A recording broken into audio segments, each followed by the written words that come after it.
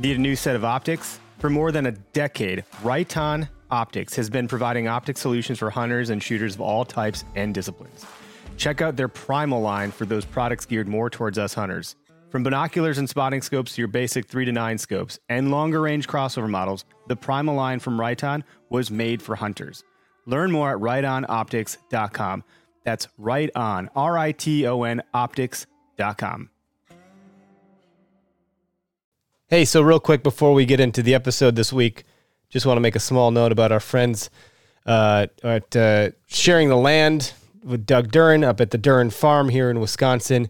They got a doe derby going on. Greg's going to talk about it real quick because he actually knows what's going on. And yeah, I mean, real quick, it's running November 19th, so it's already been ongoing with the firearm season through January 1st. So that'll be the last day of the holiday hunt that we have going on. But the big drawings for it are going to be this Saturday. So there's going to be a drawing and bonfire at the Duran Farm on December 10th. Festivities will take place 5 p.m. to 8 p.m. And then there'll be a virtual grand prize drawing January 7th. So anybody that gets anything in after this drawing on the 10th will qualify for the grand prize drawing. They got some pretty big prizes. I mean, They have a whole gambit, and they got some big things dropping up there. So yeah, I mean, if you're in the area, if you're in Wisconsin, and you get a doe, you're in the Driftless area near Casanova. The drawing again is going to be at 6:00. So 5 to 8, a little fire and a little bit of spirits maybe going around and enjoying the company of other hunters. But some of the prizes that did you get to meet Greg Tubbs? Is that like one of the? I don't know if that's a blessing or curse, but there's going to be at least, a handful of good prizes to include a set of snowshoes from Red Feather Outdoors. They're out of La Crosse. A Vortex Viper 3000 rangefinder. A Savage 110 Storm in 6.5 Creedmoor with a Vortex Viper 2.5 to 10 by 44. Sounds deadly. And that rifle's also going to come with a nice Chris crafted leather Sharing the Land sling. Those are some of the big prizes that are being given away. There's some others that have yet to be unveiled. So yeah, right. Thanks. Enjoy this week's episode. If you're in the area, stop on by. Even if you don't get a doe, it's going to be a good celebration. Sure, but if you can, get a doe. Yep, help them out. Yep. Bring it over. We'll take the head, put it in the kiosk. It'll get tested, and that's your tested for CWD, of course. CWD. They want the data. Yep, and that'll be your entry into getting tickets to put into this. And Sharing the Land is a way to access private land in a gentrified area in the driftless region where most of that land is not public. It's privately owned, and these private landowners are letting people access their land for these doe hunts. So pretty cool thing. I hope you guys can check it out, and let's get into it. This is the Okayest Hunter Podcast. Never pass on shooter bucks, because that's just meat in the freezer. It's your tag, you hunt how you want. This is Okayest Hunter.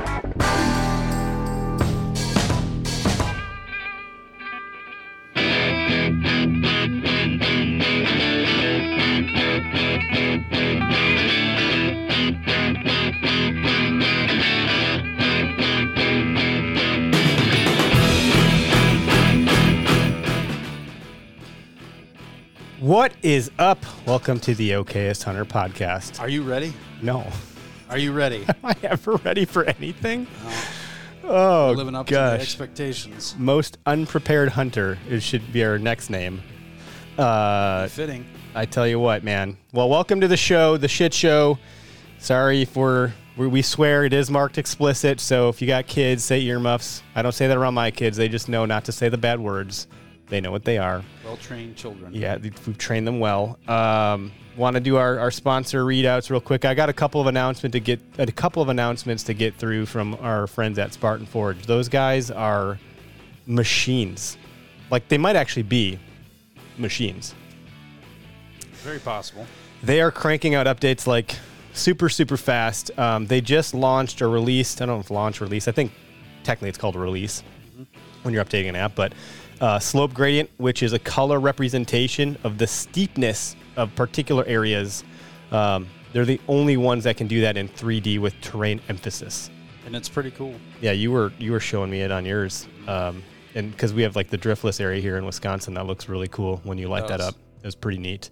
So you can find shelves and benches and things like that maybe you're not going to see otherwise that deer are traversing. And you had a really interesting idea about it. Yeah, I did. We'll talk about it. Well, we're not going to talk about it until we try it first and see how it works. All right. Greg's idea was just if you're going to track a deer, you could have your the tracker on the app as you're tracking, and you can get some really cool visual representations. But lots of updates coming soon from those guys. But the other thing is you're going to have to head over to their Instagram page, Spartan Forge, and they have a donation that they're doing right now through a GoFundMe for a vet campaign for their veteran hunt. It's going to Hungry Heroes Barbecue. This year is the campaign of choice, and they're almost at $5,000 raised. So just if you can push that needle a little bit further and get them across that benchmark, that'd be fantastic.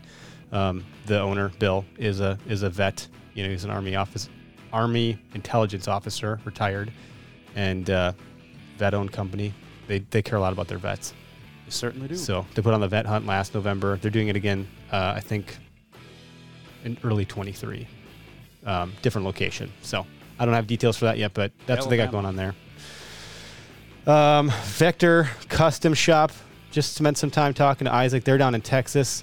I think the first night they killed 19 hogs. Yeah, whacking and stacking hogs. Arrows just going through pigskin. Pretty awesome. And pigskin is pretty tough, and they had no broken arrows out of 19 hogs. That's pretty awesome because that's a tough animal. Yeah. And the broadheads are really great. We got a couple of them here. These aren't the ones that I use, but the ones that I used are the variable fixed blade, the VBS, as Greg likes to say. Put a hell of a hurt on the buck that's on the table here. Yeah. So I'm pretty thrilled with how that worked out. Latitude Outdoors, we talk about those guys all the time. Getting comfy in a saddle.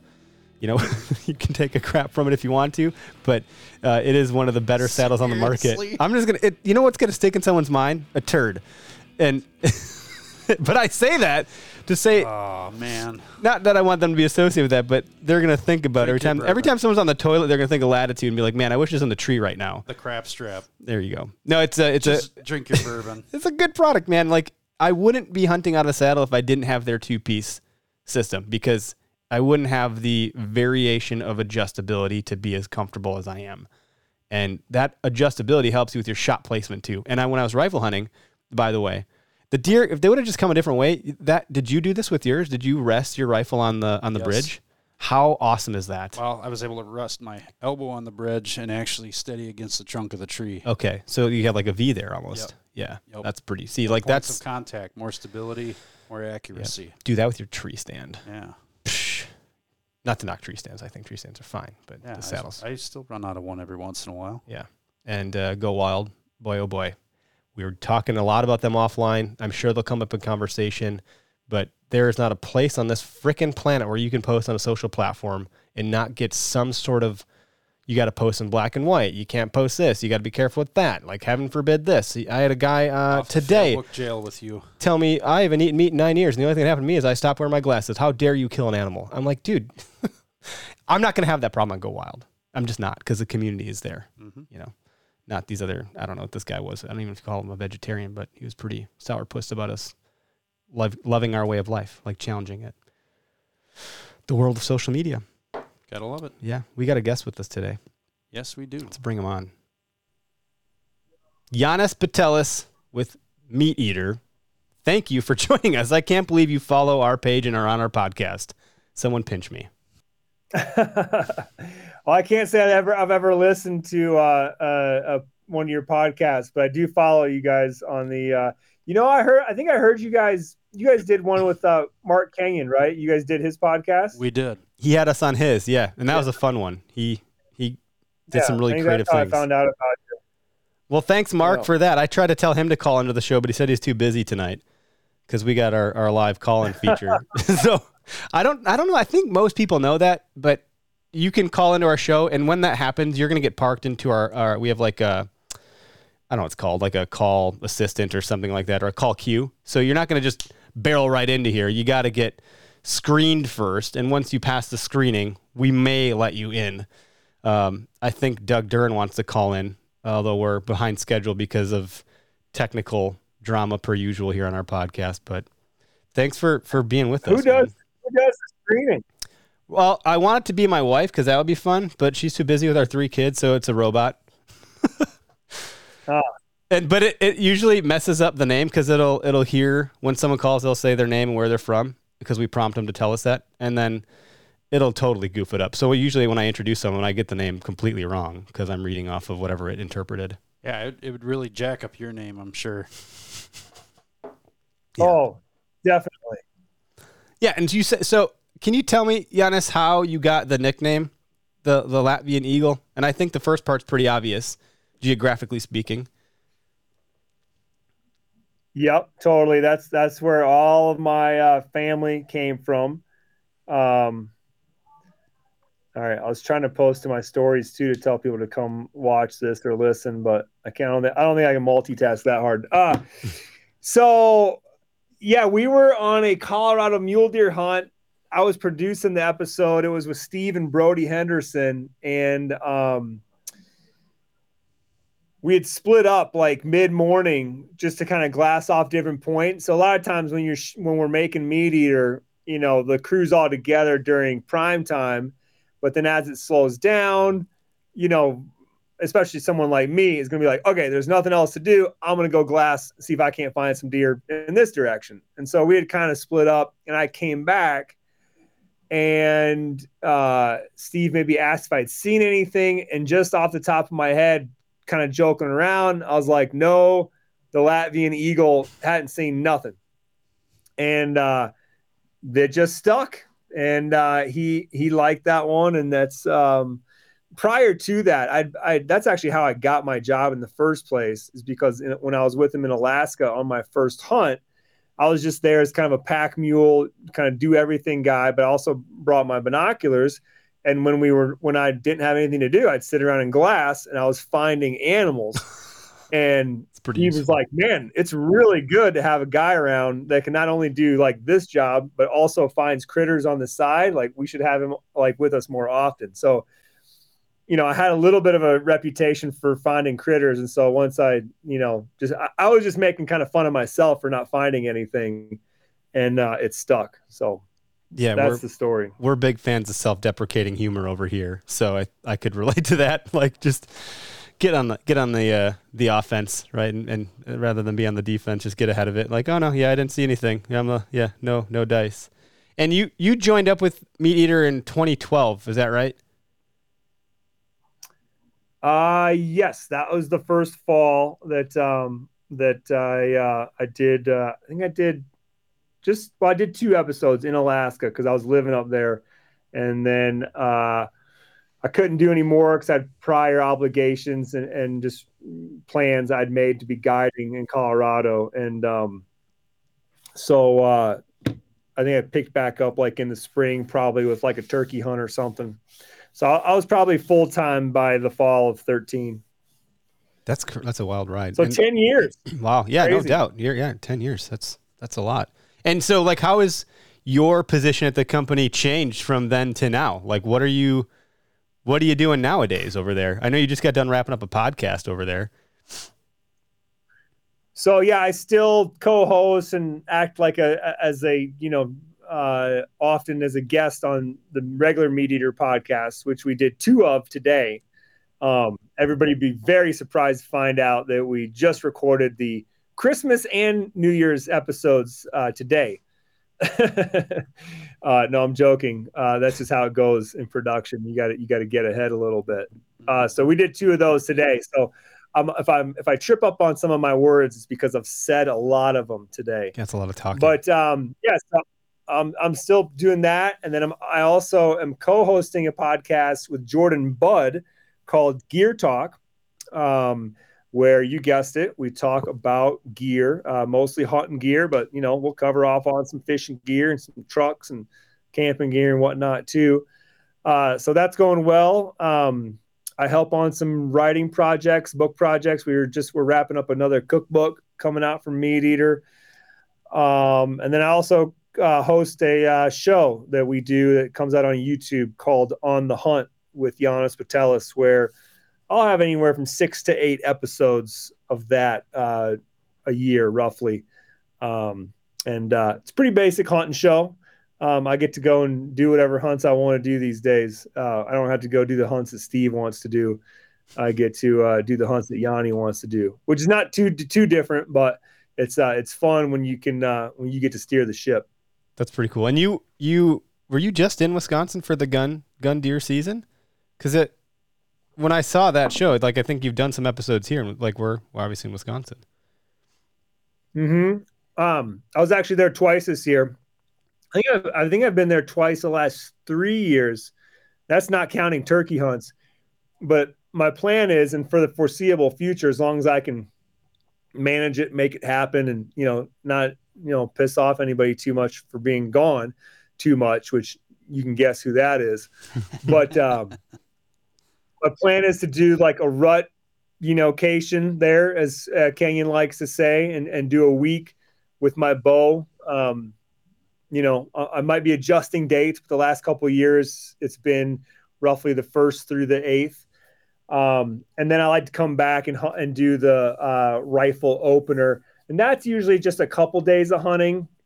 Some years I've stayed longer, but that hunt is really just about coming back to the Latvian deer camp that I grew up in, and hanging out with those guys that were huge influences on me coming up as a young hunter. I mean, I've been going to that camp now since I was probably 10 or 11 the first time I went, so it's 30 plus years. And it's good. I actually took my daughter for the first time this year, and she's 11. So about the same age, when I went for my first time. And I was pretty nervous about that. Just didn't know how she was going to fit in, how she was going to blend in, how well she was going to be accepted, But it went very smoothly. She fit right in. She kind of stole the show, just jumped right in. And at 11, she can probably out-hike just about everybody there besides me and my brother. So I think she got immediate credit for basically walking the whole property, 10 times in a row, and then still staying up until 11 and playing cards and enjoying the camaraderie of deer camp. That's got to be a really proud dad moment, huh? Go ahead, Greg. Yeah, totally. I'm happy that she enjoyed it. She wasn't hunting; she was just there to watch. And we didn't kill anything, but the second evening, we had a great encounter with 3 small bucks and a doe. In retrospect, I wish I would have shot one of them because she likes the process of, gutting and taking care of the critter. And I was kind of sitting back a little bit too much in my, waiting for the big buck chair. And in retrospect, I probably should have just pulled the trigger on, any one of those critters and just like let her experience all that. She's experienced plenty of, of that, but, just that we had gotten on a plane, it was kind of a big deal. It would have been a nice bow on top. It wasn't necessary, but anyways, all that to say, she got to see some deer, and we got to watch 3 bucks. Like 2 of them really duked it out, like shoving each other 10 yards either direction, small trees falling over. One of the other buck was chasing the doe around them. It was pretty exciting 20 minutes or so. So we had some action, and at the end of it all, she's asking questions about taking hunter's ed, and she's telling me her sort of philosophies on whether she's going to kill bucks or does, or maybe one buck and then only does, because she's not really into the antlers, and she's wondering what she should kill first. And I'm like, maybe just the first one that walks by, and today she told me she thought that was a good idea. So yeah, fingers crossed that she'll be hunting as an apprentice next year. What's your favorite tradition about Wisconsin, the Latvian deer camp?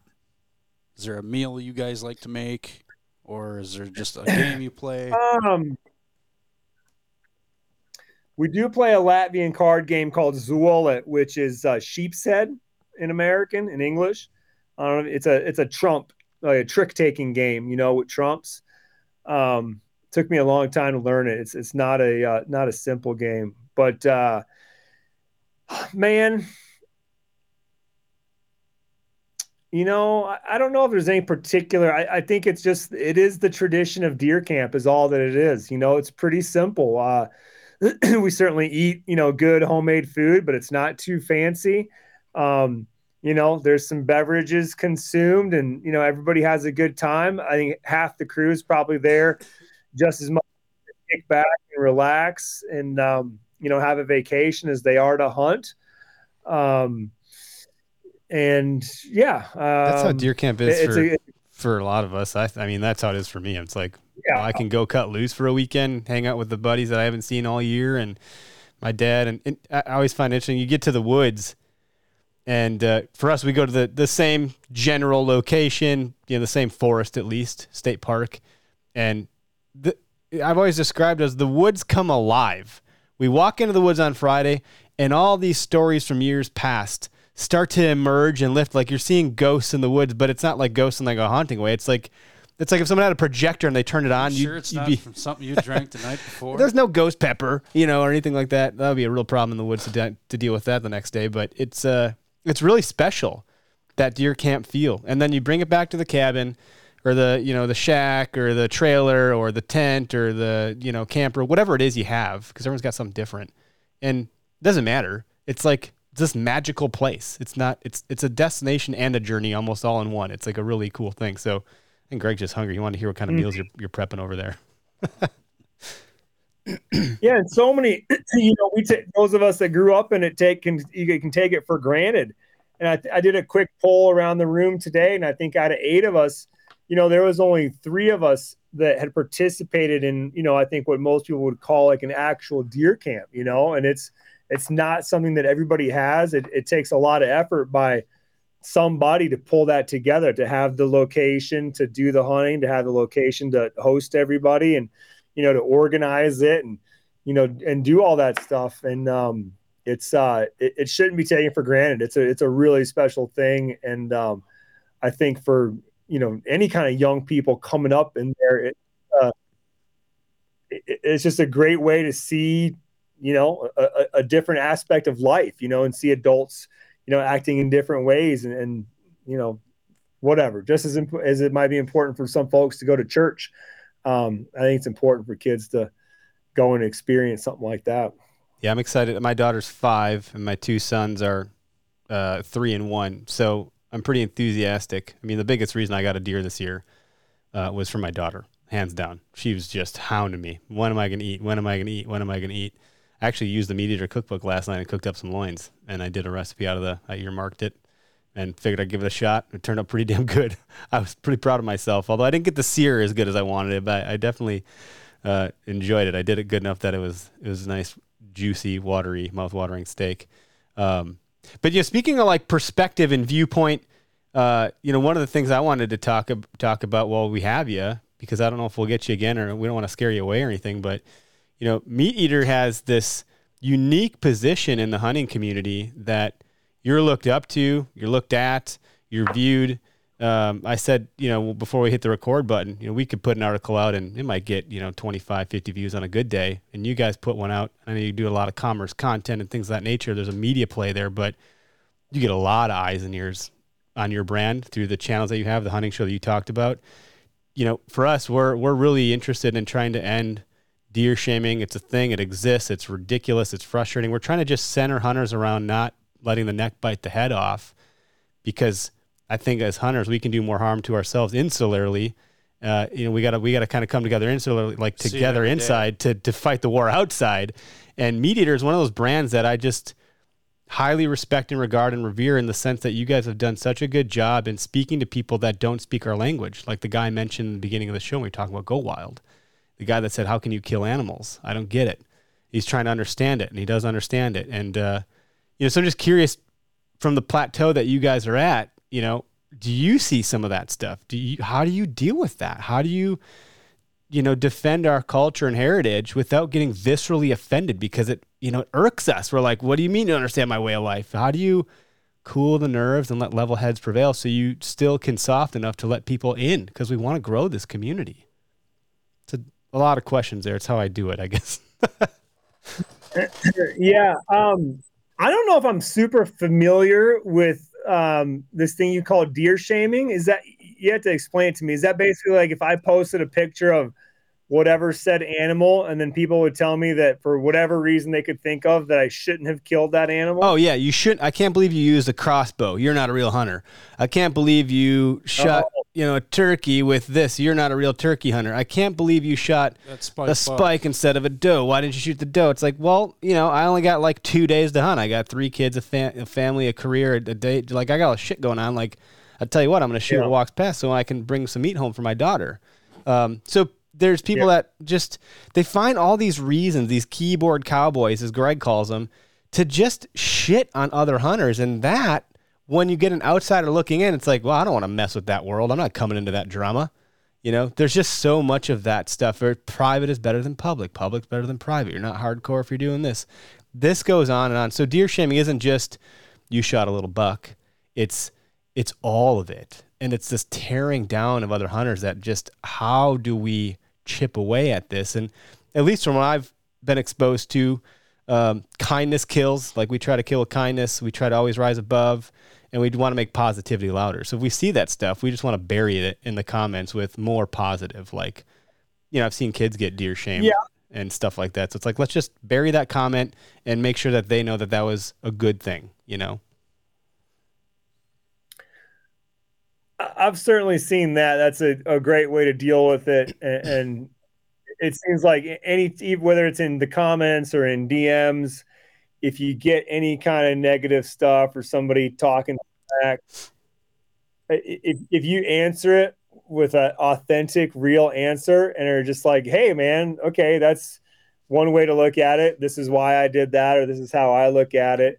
Then I think immediately, well, number one, people are happy that you that you responded to them, that you communicated, and so that cools their jets. And then you're just educating them on your way to do it, because we all know there's a gazillion ways to skin the cat, and it's especially true in hunting that it's just so nuanced, that Steve always has that great story of the guy sitting in his like super bitchin' tower blind, like 50 feet in the air. It's got, air conditioning and heat. He can cook food inside of it. He's got mowed strips that go out the wagon wheel in all directions that have actual yardages marked out in them. And Steve's sitting in there with that dude hunting deer. And the guy's like, man, can't believe those guys that go out and hunt lions with dogs. What kind of hunting is that? And the irony there is, you could drown in it. It'd be so thick. But we're our own worst enemy. I think it doesn't matter if it's hunters or any kind of group of people, man. You got to keep an open mind and be open to change and having your viewpoint changed, and always be seeking more knowledge, and try to be more well-rounded and smarter, by it. Being negative just doesn't get us anywhere, so, I don't know. I really don't see it that much. And so maybe that's why I haven't looked at it as a subject or a thing that I feel like I have to, address or really battle. Our attitude, I think, for the most part over here is like, if it's legal and you're having fun, then cool, great by us. That's been our response. It's like we've adopted this, and it wasn't us that came up with. Someone else said it, and we just kind of adopted it. It was, it's my tag, it's my hunt. If I buy a tag, who are you to tell me how I should use it? You don't buy my tags. If I'm going to shoot this deer that the DNR said I could shoot, and I did it legally and ethically, like, then why do you feel that you need to have a say in that? Like, the fact that you're expending energy looking into my stuff and telling me how I should have tagged an animal is just like, but it happens so frequently. So I just thought, like, gosh, as one of the major players in the space, I just wondered if you guys deal with that socially or ethically, or if you get comments about that kind of stuff, even some of the bigger to us and smaller than you, like the hunting public, they get flack because, oh, you ruined my hunting spot because you filmed here. But it's like, well, it's public land. It's not your hunting spot. It's everybody's hunting spot. But there's been this other argument that, filming is ruining hunting. Like there's all this negative talk. And I think it comes from a place of ego and maybe a little bit of selfishness. Like, well, that's my spot. Like, how dare you ruin it? And that was my deer that you shot. You shouldn't have shot my deer. And if you shoot a little one, then I didn't have a chance to shoot it when it got big, kind of stuff. And yeah, I just find it fascinating. I just really honed in on trying to respond in a way that can really help. I don't want to just go tit for tat with people. Well, like I said, I don't seem to see it that much. I can't say if I've ever been personally shamed. I mean, I guess I did make a post about how like a 2-year-old buck walked by my tree the day after I was in it, after I left Wisconsin after my archery hunt.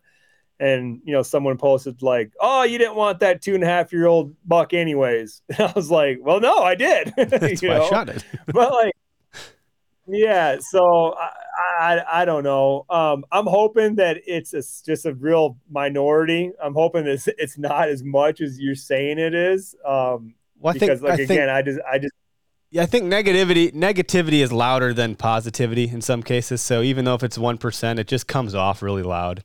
So yeah, it's interesting stuff. I have a comment that I put on the screen here. We'll switch topics, but someone said, ask about the grizzly ambush. And then someone said that you saved your mates with a ski pole. Is there a story there? There's a story there. There is. I can try to do a very quick rendition of it if you like. We were on a Fognac Island, which is Alaska, hunting Roosevelt elk. It was Steve Ernella and Remy Warren were the hunters. I was there producing, directing. I think we had me plus 3 in the crew. And Steve had killed a bull. We put half of it in a tree, packed the other half out back to camp. And some people might say, why don't you just pack it all out? I've never seen a more densely built animal than a Roosevelt elk on a Fognac Island. I mean, it looked like a regular elk, but the meat just kept coming off of it and coming off of it and coming off of it. We packed as much out as we could. It got processed in Kodiak. The processed meat with 0 bones in it, processed meat packaged, was 350 pounds. Oh my no God. ground. That's a lot. Most elk is the food source? Yeah, most elk I kill, I'm looking at like 200 pounds. Yeah, I think Roosevelts have a little bit more body, smaller antlers. It's kind of how they're, when people compare those to Rockies, they're like, oh yeah, Rockies bigger antlers, Roosevelt's bigger bodies. But anyways, so we come back 2 days later because we got back to camp at like 4 a.m. We were bushwhacked. It's a cold, wet, rainy place. It was just sucking the energy out of us. So we go back in there. We get there midday to this place where we hung up and you can hear this whole story from 6 different perspectives on the MeatEater podcast. I believe the episodes are called The Meat Tree, Part 1 and Part 2. But we get back in there. We glass the meat tree from like 300 yards away for 20 minutes. Don't see a bear around it. And I guess I should preface this. We're prepared to encounter a grizzly bear. You get a letter from Alaska Fish and Game that says, hey, if you kill an elk on this hunt, like the carcass will be taken by a grizzly bear. Like it's going to happen. You need to plan accordingly. So we're going in there, we think prepared. We glass it, nothing. We decide to go to the meat tree. And we come in yelling, hooting, hollering, bear sprays pulled, pistols pulled. Get to the tree, no sign of bear, nothing. And where we make our mistake of the day is that at that point, we're like, let's sit down and have a sandwich and make some tea. It was wet and cold and rainy. So it's the type of place where you're always wanting to drink a hot drink. And we're like, yeah, that's a great idea. In retrospect, we should have gotten the meat, put on our backpacks, and walked out to a very more open area where we could see, all around us. Instead, we sit down underneath half of an fresh, elk meat hanging in a tree above us. And like the farthest you can see is like maybe 25, 30 yards. And some of it, the alders are as close as like 5 or 7 yards. And we get the water going. I remember hearing the sound of like the whisper light hissing and the water kind of starting to bubble. And the sandwiches has just gotten tossed out. I was complaining to Steve about how it looked like his sandwich had more meat and cheese than mine did. And his response was, well, if you want a bigger sandwich, you need to get your own hunting show. It literally at that moment, he answers that. And the dude next to me goes, I think I just heard something. And then he says, oh shit, bear. And I look up and there's full-size grizzly bear running at us. And he's, 20 yards and closing fast.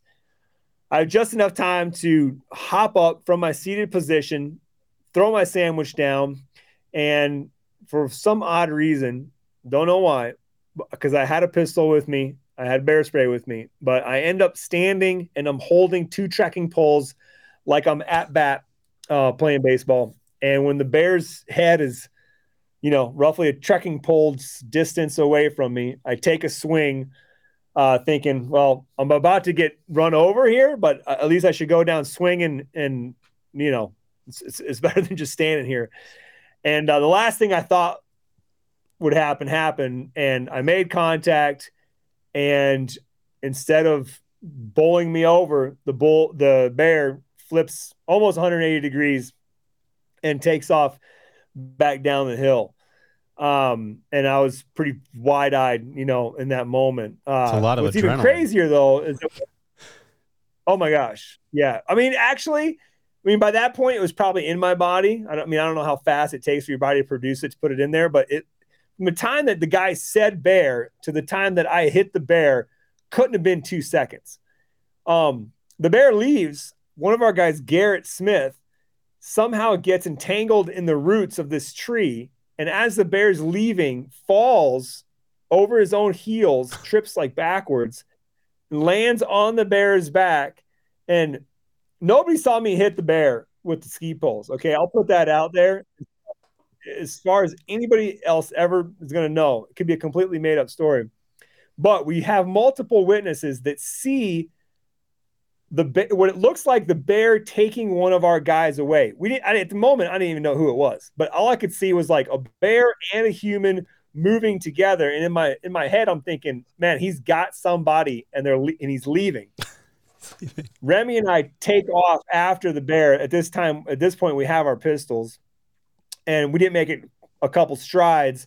And Garrett comes running back over the crest of the hill, just a few yards away, and just with the biggest saucered eyes you've ever seen, And I think he literally rode the back of a grizzly bear for, a second or maybe 2 before he fell off, and it was then it got really intense. That's when like the emotions flowed, and like it was a little bit hectic. We get calmed down, the people that weren't as calm. The bear circled us. We could hear it. We never saw it again, but we could hear him popping its jaws and clacking its teeth in the alders around us. It never charged again. We never saw it again. We got the meat down out of the tree. We quickly loaded our packs and then marched our way to the big open meadow where we should have been in the first place. And then we reassessed.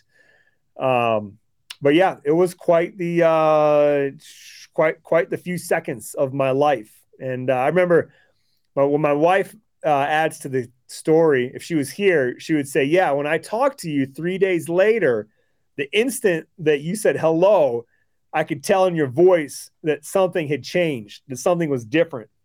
And, I proceeded to tell her the story. Wow, that's perceptive. My big takeaway from that one was like, it was the first time in my life. I mean, I had young kids at the time, but I really felt responsible for those that I had hired on and to be, on that. Like Steve and Remy were kind of their own accord. They had chosen to be there, but I'd hired a crew of 4 to come and film and be there. And, put other people in that situation. Like I really felt the weight of that. And, really couldn't apologize enough to them, for doing that. Obviously I can't control that, but that's how I felt, and it was heavy. That's a real human response. You're selfless in thinking that way. I think that's puts you in a class above some others to put other people first. That's a pretty crazy story. That there's not a lot of stories like that, but as much time as you spend in the wild, you have more at-bats at crazy shit happening than most other people. Yeah, your biggest at-bat was against a Grizzly. You were literally biggest at-bat was You were at a literally Grizzly. hoping for a foul at best. Instead, you hit a home run, and one of your video guys couldn't ride the bear for 8 seconds. He made it 2 or 3, which is probably a good thing. And everybody came out alive. It's good. Oh, my gosh. Hey, we got a couple callers here, and I'm going to bring one in who I think you know, who's going to call you by Yanni and not Janis. We got our friend Doug out of Madison. Doug, you're live on the show. I hope you're not drunk. I am not drunk. Hey, Janis. I can't hear him. Oh, you can't hear him. What's Delay? going on? Janis can't hear you. I don't know why that is. Seems like a technical problem on my end. Oh, no. That doesn't happen often. Well, shit, Doug. If Janis can't hear you, then there's no point in me taking calls. I guess not. Don't believe anything he says about me. Well, I don't know what else to say. That's unfortunate. So you can't hear him at all, hey, Janis? Nothing? No, and I'm reading your comments, and it says nobody can hear him. Nobody can hear. Oh, darn. What is the deal? No one can hear the call except for us. This has happened before, and I don't know how to resolve that. So I'm going to take the ticker off. And they can't hear it online either, huh? They'll hear it online on the podcast, but if Janis can't hear it, then it doesn't matter. So there's some sort of connection issue with our audio feeding it from the computer to the mixer back into this thing. But well, thanks, Doug, for trying. I didn't have any questions for you, Janis, anyway. All right. Doug said he didn't have any questions for you anyway, so it is what it is. He's heard all my answers. All right. See ya. All right. Thanks, Doug. Well, that's unfortunate. He said he doesn't have any questions for you anyways, and Janis said he doesn't have any answers. So, well, that's a weird technical thing that I think I might know how to fix, but we're not going to do it. We're not going to do that now. I'm not going to make you deal with more technical drama. Janis, I'm sorry. No problem. But I wish Doug did have a question. He could have left us with something if he's going to call in. He's doing his doe derby. Have you been to that? Have you heard of this? I have heard of it. I've not participated. Yeah, Great program. Cal was there last year, did some filming with the crew. We participated in it a little bit last year. I'm actually going to go help mentor somebody for it on Sunday and kind of help Doug with some of the things around the farm there in preparation of. Yeah, it's not far from us. It's like we're in Oconomowoc. It's basically outside of the Dells a little bit. It's a pretty quick shot over there. It's nice to be able to be involved with some of that stuff. The farmhouse is a really cool, nostalgic place. I think a lot of it has to do with what you guys have done, filming over there. It makes it feel like we were in like a really special place. And I think it's special anyways, but it just makes it feel even, more different, I guess, or more special. Well, and Doug's doing a lot of good things for conservation and trying to help people get into hunting and understand what conservation's all about. That's really the important thing of it. Yeah, well, when you're there, I mean, it's like some of the stuff we talked about earlier, the hunting camp and all the pictures on the walls and the stories that are there, the stories that have been told by everybody sitting in those chairs and the rotating chairs and couches that are in that farmhouse. An amazing amount of memories. And there's probably a few people that could go spend a couple days hunting there with Doug that wouldn't come away from that wanting to continue their continue a path to deer hunting, and then on top of that, he's used all that as a springboard to, do his conservation deal, which is, mostly educating folks about CWD. And now he's got the sharing the land program that he's doing. For me, he's certainly a conservation icon, but he's someone that I look up to, sort of like that has a really good plan for, his stage of life, and seems to be executing it. And I hope to one day model, mine after that, where he's taken those, very productive years of his life, but where he's not working as much as he, maybe used to, but taking it and making a difference, still keeping at it, putting some effort into doing good. Since we can't take callers, I'll post a couple comments through his questions just to kind of round this thing out a little bit, and then we can bring the plane in for landing. But one of the questions someone asked said, do you get bored hunting from a stand in Wisconsin versus putting miles on glassing and stalking out west? Do you have a preference? It sounds like we kind of answered a little bit with deer camp stuff, but. No, I don't get bored. I maybe did when I was younger, in my teens and maybe even early 20s, just sitting and waiting, for a whitetail deer to walk by. And that certainly fueled my love for elk hunting, where they're like, yeah, all you got to do is keep the wind in your face and run those ridges and you'll get into elk. I certainly fell in love with that style of hunting after having to sit for so many years. But now I really enjoy, the meditative aspect of just hanging out in a tree, chilling, just letting it all happen around you. Hopefully putting all the pieces together and making the right decisions to put yourself in a location where you're going to have activity. But no, don't get bored. And then what is BG Wisconsin Outdoor said, what is one of the best memories you have as hunting as a kid? That's a tough one to answer, I bet. Those are hard to answer. Yeah, I don't know if I have a best one. But I have a couple, like from early on hunting up there in Wisconsin. I could never sit the whole day with my dad. So I would travel a lot, between his stand and then back to camp. And depending on, like, we actually had a property for a while that was maybe, I don't know, not quite a mile down the county road from where, sorry about that. It's all right. Turn off those notifications somehow. We had a property that was like not quite a mile down the county road. And I would just leave the stand and then basically cross the road and then walk like the edge of the cornfield all the way back to our camp, warm up, eat, whatever, and then walk back. And those, moments alone, you don't like realize it. And I don't know if my dad realized it either, but it was some of the first times I spent, traveling through the woods alone. And I knew the destinations, I knew where point A was and point B was, but I maybe had never, walked across that cornfield or walked across it when it had standing corn, or if I dove into the woods, I maybe hadn't been there, certainly not by myself, as just like a 11, 12, 13-year-old.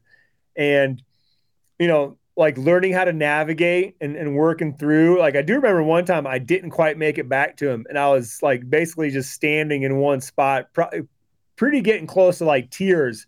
And I like saw my dad coming, and I was like, and just felt a sense of relief. Cause I mean, we were only on, 40 acres, but when you're a kid and you don't see anybody and all of a sudden you don't know which direction is which, you might as well be, in the jungle somewhere on thousands of acres. But I had a couple experiences where it was like a real connection to nature on those walks, like going to and from my dad in camp. And one was early on in my life, there were no turkeys there. And I remember the first time I ever saw a turkey, and I was just about to crest a ridge and there was a whole bunch of snow. I mean, it was probably a foot or something, which was a lot of snow. It seems, especially now, considering that I haven't seen that much snow in Wisconsin forever. But I remember I was trudging through it and I was cresting this ridge and this whole flock of turkeys, I don't know. I want to say it was 30. It was probably half of that, but a lot of turkeys just like rise up in front of me. They flush, they like black out the sky. And again, it's one of those moments where like, I didn't even know that we had turkeys. Maybe I wasn't expecting it.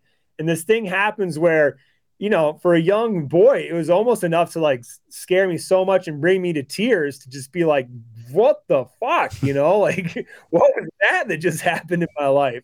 And then of course, you sit back and you think about it and, go and tell my dad like, oh yeah, I just flushed like 20 turkeys. It was crazy. Another time I was walking through and I bumped into what must have been a doe or a fawn that had gotten separated from its mom or whatever. But me and this doe are just standing there in the woods on some Wisconsin oak ridge, and she's just bleeding away. And who knows, maybe she wasn't lost. Maybe she was bleeding and, for some other reason, but it was a real like one-on-one, connection to nature kind of moment for me. And, I'll never forget either of those. I think, like I said, I was young, I was by myself, and just a real strong impact. I think we all as hunters have moments like that, and especially like moments when you're like out on your own, but with your dad or with your uncle or your grandpa, whoever it was that got you into it. I think those are pretty impressionable, indelible, impactful memories. Obviously, as you shared, we have Tony, who might be with Doug right now. I'm not sure if he's up there at the Doe Derby stuff, but Tony Cordero said, what would one piece of advice be that you would give to a new hunter as a mentor? And maybe this stems from the stuff you're talking with your daughter, perhaps too. Yeah. I haven't really been mentoring her too much. I don't feel, I'm sure I have been as a hunter, but because she's not actively participating as a, hunter or a shooter, she's just been getting mentored more in, how we're going to find them and then what we do when we have one dead. And so, I don't know, it's just been different. There's been less pressure around it because I'm not trying to work as a guide and get her a shot, which is going to come. But I think just general advice, as a mentor is, oh man, there's a lot. I think like a big picture advice is like, don't take it too seriously. It's just hunting, none of us are actually out here. Excuse me. None of us are actually out here having to fill the freezers and, nobody's going to starve if we don't kill a deer. Remember to have fun, let it happen. Don't get too stressed out about it. Have fun with it all. And I think that comes from guiding. A lot of times it seemed like the guys that were so antsy and so wound up about having to get their bull would be like the last guy to get one or wouldn't get one. We're the guys that were just walking. And I say guys because 99% of our clients were males. I only guided, one or two females in my dozen years of guiding. But yeah, the people that were carefree and were enjoying, the forest past the trees, as they say, they'd get their elk in the first couple of days. Whether you believe in, putting out, bad vibes out into the universe or not, whether it's that or just being calm and cool and having your eyes open to see the passing deer, elk, I don't know. That's like the dating world like, when you're young too. It's like I'm trying to get a girl, and then you never do. And it's like the guy that doesn't give a shit about meeting a girl, just having a good time with his friends. Of course, he's the one that meets his wife, Yeah, that hungry wolf look never seems to really get it done. You got to have the eye of the tiger, Yeah. That's pretty good. But technically speaking, the number one piece of advice I give everybody, no matter if you're new or old, is not enough people pay close enough attention to the horizon that is directly in front of them. Like everybody knows to like look towards the horizon when you're hunting, because you'll see something on the ridge or whatever. But unless you are just in like the absolute pancakes of landscapes. There's some sort of rise, fold, dip, curve, something on the horizon that possibly, or behind the horizon, that could be hiding a critter.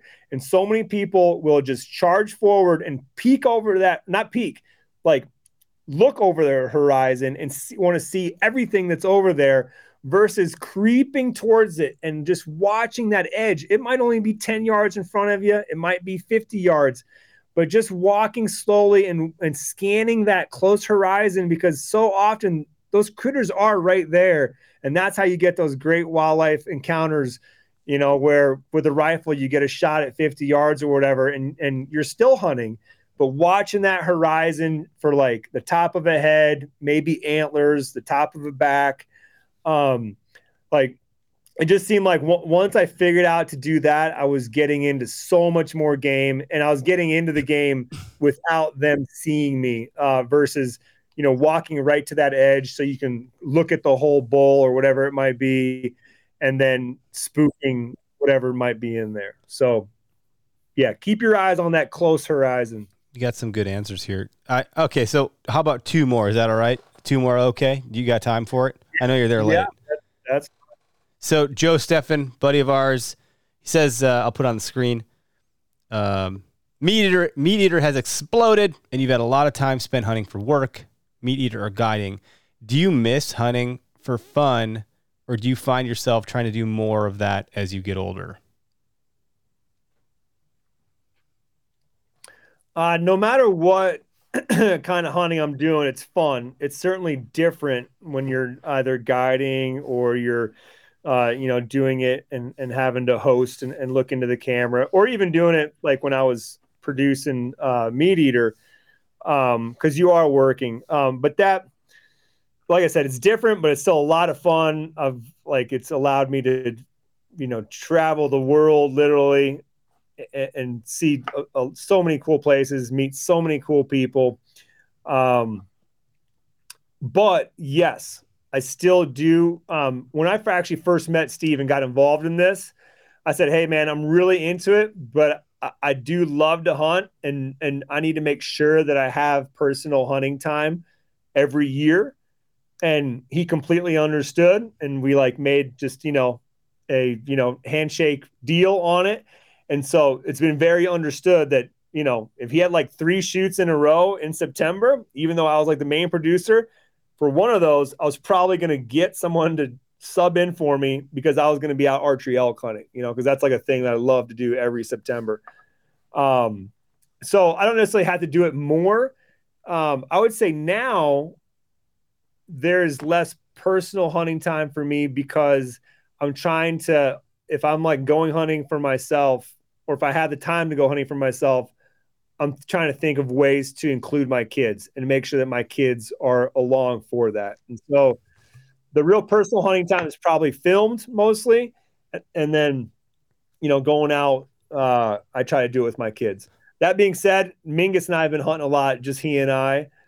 So I do get that. In my work, anytime I'm out hunting, I'm making some sort of content. It might necessarily not be filming or recording something in that moment, but I'm maybe testing gear, or I don't know, even if it's just gaining new knowledge so that there's something else for me to talk about on the next podcast. I kind of look at it, and I'm very lucky and grateful that I get to do all of that and constantly be looking at it oh, how can I incorporate this in things that I talk about? Because when it comes down to, that's what I do for work now, is I talk a lot about hunting.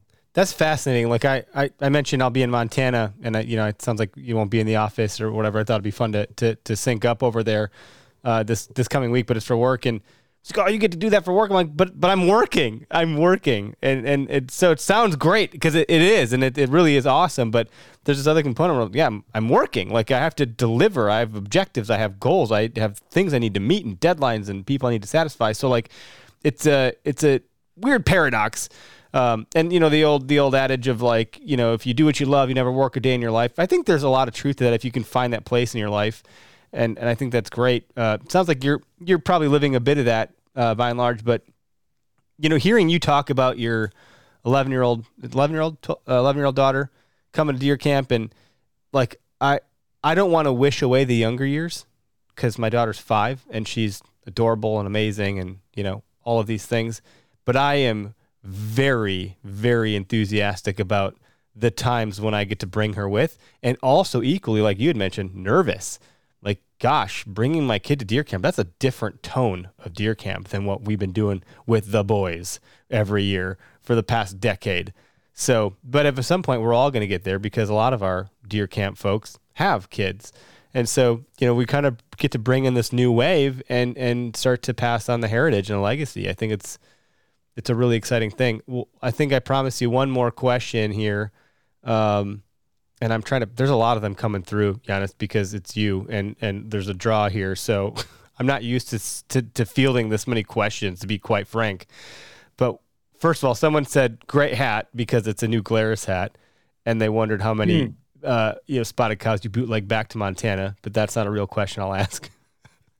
Someone that's on TikTok, we got our TikTok live over here. I want to pay those guys some love, because I can't actually see the screen from here, so I have no idea what the hell is going on over there on the TikTok side of things. But Wes, it looks like his name is Wes, commented and asked, if you could only hunt one animal, I wonder how many times you've gotten this question, for the rest of your life. It's like the food question. It'd be pizza for me, by the way. What would it be and why? Yeah, it's it's kind of a shitty question, honestly, because who wants to be put into just one barrel like that? But I'll do my best to answer it and answer it quickly. Like, honestly, like I really love turkeys right now. I'm very challenged by turkeys. I think I've surpassed a decade of turkey hunting now, and I hit a milestone recently where I feel confident enough where I can take somebody turkey hunting and say, hey, there's a good chance that I can, help put you on a bird, which, just as a guide in a former life, I remember when I got confident in saying like, yeah, come with me, I'll show you an elk. And now to do that with turkeys is pretty cool. But that being said, every year I'm constantly humbled by those birds and just, outsmarted and caused to walk home with no dead turkey. So right now that's where I'm at. It's my favorite. And it obviously just, you get kind of two meats for one. When you kill a turkey, you get a little white meat and dark meat, which is great. And I just have a lot to learn there. A buddy of mine, Matt Elliott from over at Worksharp, he said, yeah, it sounds kind of like you're kind of in like the 25 to 30 years of marriage with elk, but you're in the honeymoon phase of turkey hunting. And I think that was a good way to put it. Turkeys are fun, though. Turkeys and ducks. Those are both a lot of fun to hunt. I went turkey hunting once with Greg, and I went duck hunting once with my buddy Scott. Both had the acumen and ability and experience to make it incredible. And it was unfortunately a little lackluster for me because the birds never showed up. And I was like, all right, well, I get how it could be fun, but I never got to participate completely in the calling sequences. If we would have had the afternoon, if you could have come with for an afternoon hunt, I know I could have put us on a bird. Yeah. Yeah, that's the thing. It's hard when you're doing all this stuff in life. It's tricky to fit it all in. And it's like, gosh, if I have to tell my wife I have to leave her with 3 kids one more time, I'm very fearful with my life insurance policy. She's going to poison my chili or something. I'm going to come home and she's going to be like, I made you venison and I didn't want to do it because, it's wild game, but I love you. And here you go. And I'm like, wow, she loves me. And then I'm going to freaking die. It honestly just sounds like you need to start taking those kids along on more hunts, and then you'll get to go and do more hunting. I think we're at that precipice. I think we're right about there. Turkey hunting's kind of an easy thing because you get a pop-up line, you can put a kid in there and work with them. Yeah. Greg comes over tonight, right? We're in my house. This is my basement. This is nothing fancy or special. And he gets here. My wife's at the gym. I said, you can go work out, do what you got to do. I'll manage. I'll hold the fort down, do dad duties and spend my time with the kids before I jump down here. Literally had to cut you out of a chair full of duct tape. My kids they have this level of intensity that I don't know that a lot of other parents deal with. And I've been around other parents and kids. And I'm like, see, mine are different. I'm telling you, they had too much coffee in the womb or something. Like, something's not right here. I love them. All I do is wave a Snickers bar in there. They're like a pack of wild dogs that throw it in the corner and I can cut you loose. So I'm excited to bring I have a feeling that if and when they get into it, I'm never going to force them. If they show interest, I will foster that. I'm not going to force them down the path, but if they show interest, I'm very excited about it. Just because it'll be a really great bonding experience. But they have such a level of intensity about things, these 3 kids of mine, all 3 of them, that they're going to surpass me in all that I've ever done in life. And I'm really excited about that too, because they're just going to be better than me. And I think as a parent, you just always hope that your kids will do better than you did. Maybe that's just me, but this isn't a parenting episode, but it seems interesting. You brought your daughter to deer camp. I'm nervous about that someday. It was really cool to hear your experience with that and the fact that your daughter just carried her own. I hope that mine does, and I think she would if she ever got interested. Very strong-willed, independent human. Well, it's those kind of moments where you get to what's that saying? Like reap what you sow. Yep. So all the effort that you've put into raising them, and and teaching them to be hikers in the woods and be comfortable in the cold or whatever, and then you go to deer camp, and all of a sudden, I almost didn't have to do anything. She held her own. She took care of her gear better than she ever does in her own bedroom at home. And, I didn't have to police her on that. And, I kind of got to just kick back and be like, wow, look, very proud of her. She's mine, That's cool. That's super cool, man. Janis, thank you for extending your day and hanging out with us in the OKS Hunter podcast studio, so to speak, virtually, albeit. If you're ever in Wisconsin, you're welcome here anytime. We'd love to have you. You'll meet my crazy 3 kids, my 2 dogs and 2 cats. It's a circus here. We're 110 away from a full-blown circus, but we love the chaos in this household. It's a wild ride. But yeah, any parting thoughts? I don't know. I feel like I should ask you some like really enlightening questions myself, but we let our listeners do it. So